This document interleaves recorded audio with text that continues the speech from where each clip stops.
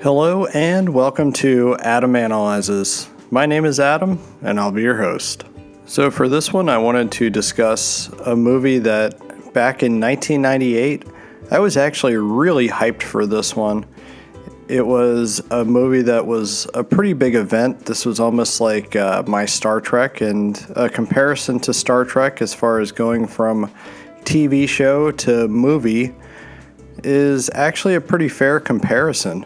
However, unlike Star Trek, this failed to be their Wrath of Khan, which kind of brought in new fans and pleased the old fans as well. This one here is 1998's The X-Files: Fight the Future. Directed by longtime series vet Rob Bowman, X-Files: Fight the Future is more or less a deeply rooted in the TV show mythology as far as government conspiracy. But I would say that it's also extremely well done because of the fact that you could have little to no knowledge of the actual TV show and still enjoy the movie.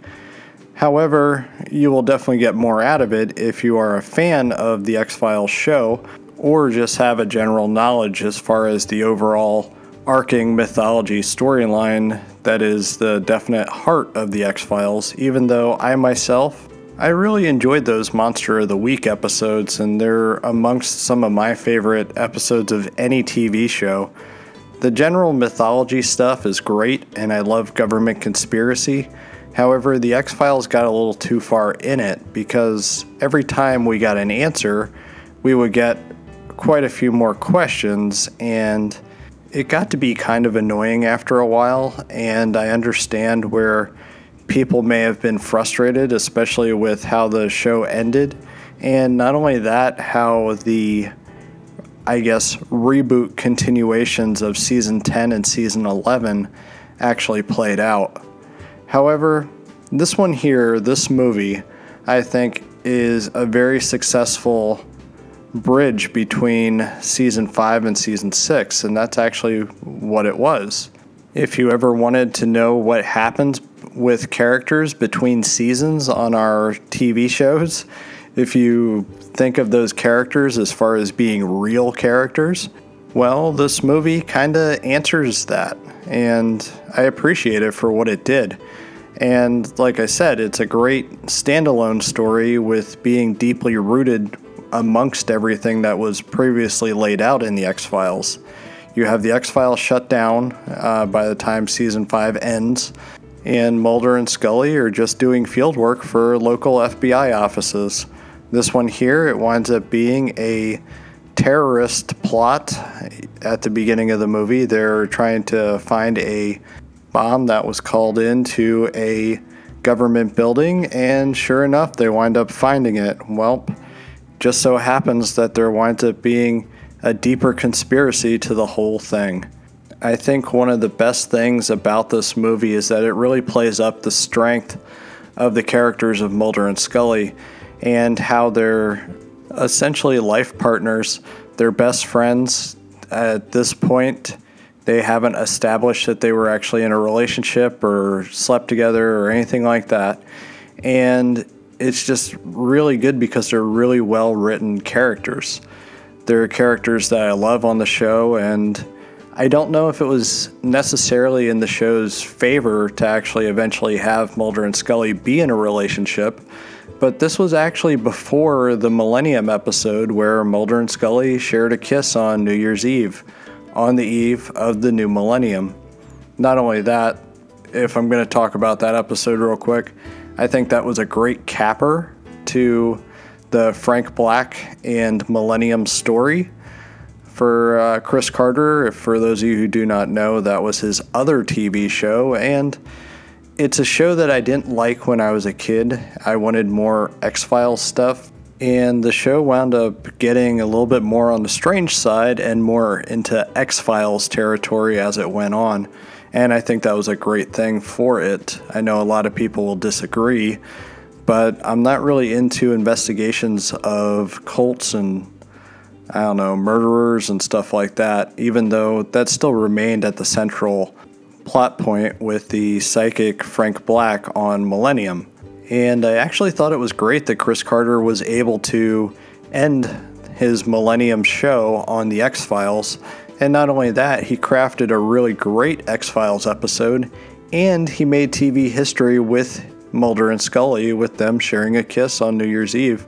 It was actually a great scene on the show, and yeah, it was very well done. But getting back to X-Files Fight the Future. X-Files Fight the Future, as I was saying, it really is about the characters of Mulder and Scully and their bond. And I think it's great because Mulder literally goes to the end of the earth to save Scully by the end of this. And I mean, it's actually really great. And when they're there in Antarctica and you see him, he passes out. Mulder, he's exhausted from trying to save her. He's passed out. And she goes and she basically grabs onto him and holds him and tries to keep him warm.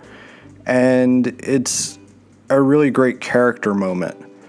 And I think that's one of the things that made the X-Files show a beloved show, is the bond between Mulder and Scully. They were characters that were supposed to be enemies, and yet they wound up being something much, much more. But with the X-Files Fight the Future movie, I think it was very successful with what it was doing, was because it felt like an episode of the X-Files, but everything about it felt much, much bigger. We get that sense that it's familiar and that it is a genuine, honest-to-God episode of the X-Files or an X-Files story, but we have things that are just on a much bigger scale. And I think it works well in the movie's favor because it gave us a reason to go to the theater. And I know that this movie was kind of a mild hit. It did well critically. Notably, Siskel and Ebert gave it a glowing review.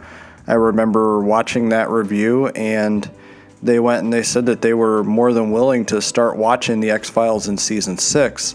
Unfortunately, while I think Season 6 and Season 7 were pretty good, they would have come in at the worst possible moment, even though I think it's great that while I said that this was a bridge between Season 5 and Season 6, we got the movie, and then we got a continuation of the movie in Season 6. So you could have actually skipped the movie too, and still got just as much enjoyment out of Season 6 as well without even seeing the movie.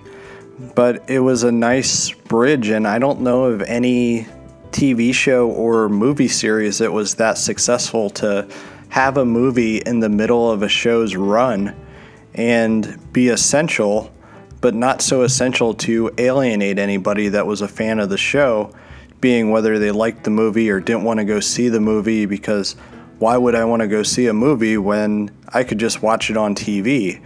Well, this was a movie that really deserved to be in the theaters. And it was a story that is epic in scale, but yet still feeling like an essential part of the core, which was the show. I think that's why they decided on director Rob Bowman for this film, because at that point he was the one that directed the most X-Files episodes. I believe he directed like 8 or 9 of them up until that point. And he was well versed in the X-Files feel and what to do and what not to do, and he just so happened to know how to make things feel like they deserve to be in a movie.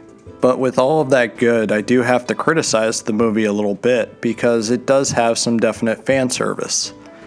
And it's great that it has that fan service, but I don't know if characters such as the Lone Gunman really needed to be in this. They really do just show up for cameos, and well, their cameo I don't feel is entirely essential outside of Byers giving Mulder his clothing. So, I don't know. It does have that definite fan service, but it's great to see him in the movie. And for those wondering, and for those who remember, there was the Lone Gunman spin-off TV show, and I did actually enjoy that. It took me quite a few episodes to get into it, but I was actually disappointed when it was canceled. Also disappointed that Fox gave it a death spot, and that death spot was on Friday nights at, I believe, 8 or 9. But yeah, The Lone Gunman was another one that Chris Carter was able to finish off in The X-Files, and I don't think I really enjoyed how he decided to end that one. But we'll save that for another time potentially. I'm not going to spoil anything here. So I think the only thing that I can really criticize the movie on is its fan service moments. They're few and far between. There's little references to other things that might have happened in the past and this and that. But I think the Lone Gunman cameo is the one that really stands out as far as being unessential to it. The one thing that the show did do is take villains and somewhat make them heroes in the movie. Characters such as the well-manicured man, who was part of the syndicate on The X-Files. Well, he winds up doing a good deed here, if only for personal reasons, because he wants his grandchildren to live in a safe world. But he's actually given a redemption story here. Unlike other characters such as the cigarette-smoking man, who is still a villain, and no matter what, he's always been a villain on the show, and I'm glad they never changed his character. I think they made the right decision in the one that they did allow to have that redemption moment, and I think it worked well as far as flipping the script on a character that you may have thought was unredeemable, because these guys are not just trying to stop the end of the world from happening, they're also more or less ushering it in, because you do find out throughout the show and in this movie that they are kind of in cahoots with the aliens themselves. But I actually think that's another thing that made this movie work well, is because we have that, as I stated earlier, a very classically styled conspiracy, aliens taking over the world, but it's handled in a, I guess, somewhat more realistic fashion.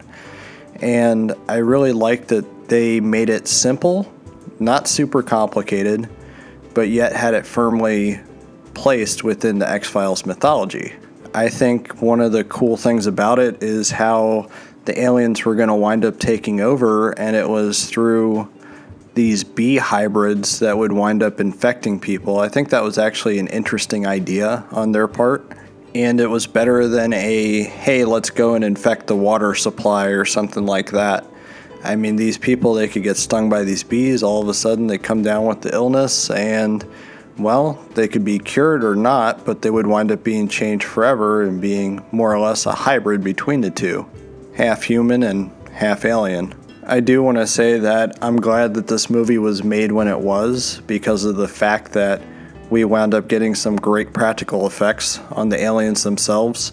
And we got some really good makeup effects too, as far as some of the more gory moments of the movie.